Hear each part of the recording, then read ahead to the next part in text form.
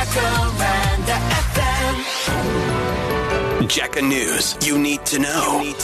Now. Johannesburg tomorrow 14:29, Pretoria 17:31 and Mbombela 16:26. In the traffic this afternoon, the N3 as well as the R24 and 12 interchange into Galuli's interchange is busy, and there's been another accident on the R24, this time heading back towards the airport through Isando, seriously backed up there. Kwebe's visa signs with the Vodacom Bulls and former United star Paul Pogba handed a 4-year doping ban.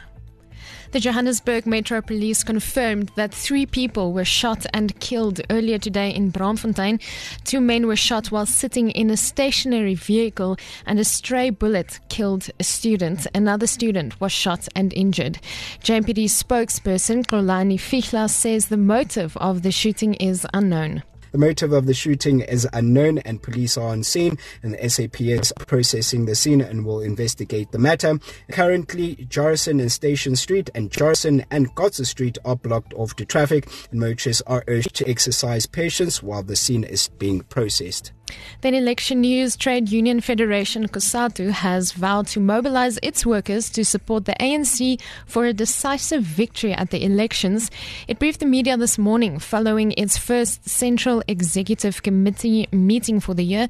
Secretary General Solly Petwe says while the trade union is disappointed by mistakes made by the government, it also appreciates the gains workers have won since 1994. We cannot afford to risk the gains working class communities have won since 1994.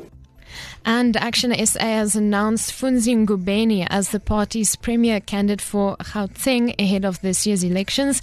Ngubeni is the former finance MMC in Johannesburg under party leader Herman Mashaba's administration. With his help, we managed to reclaim hundreds of high-tech buildings and restore the rule of law in our city.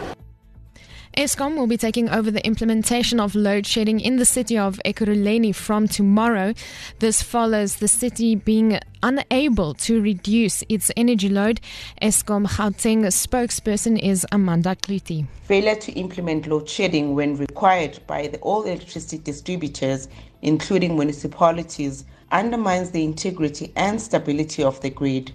And the Stellenbosch University announced the establishment of the Genomics for Health in Africa project, which will provide medical genetic testing to various African countries that have had little or no access for it until now.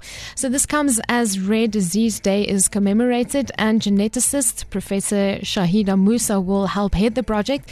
She says these tests are mostly conducted by taking a saliva or blood sample. For the Cluster of Excellence, we will be able to do this hopefully free of charge for most people, depending on the funding that's accessible to us. And it takes about 6 to 8 weeks to get a result.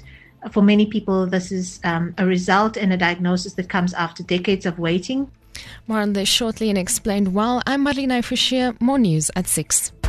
Hey you. This is an amazing radio station. I just love you guys to bits. We're the station. This will always be my favorite music station.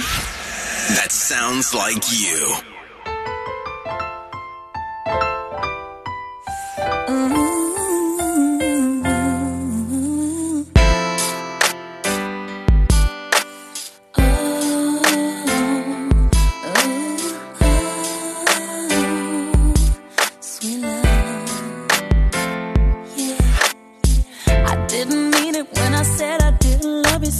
I should've held on tight, I never should've let you go. I didn't know nothing, I was stupid, I was foolish, I was lying to myself.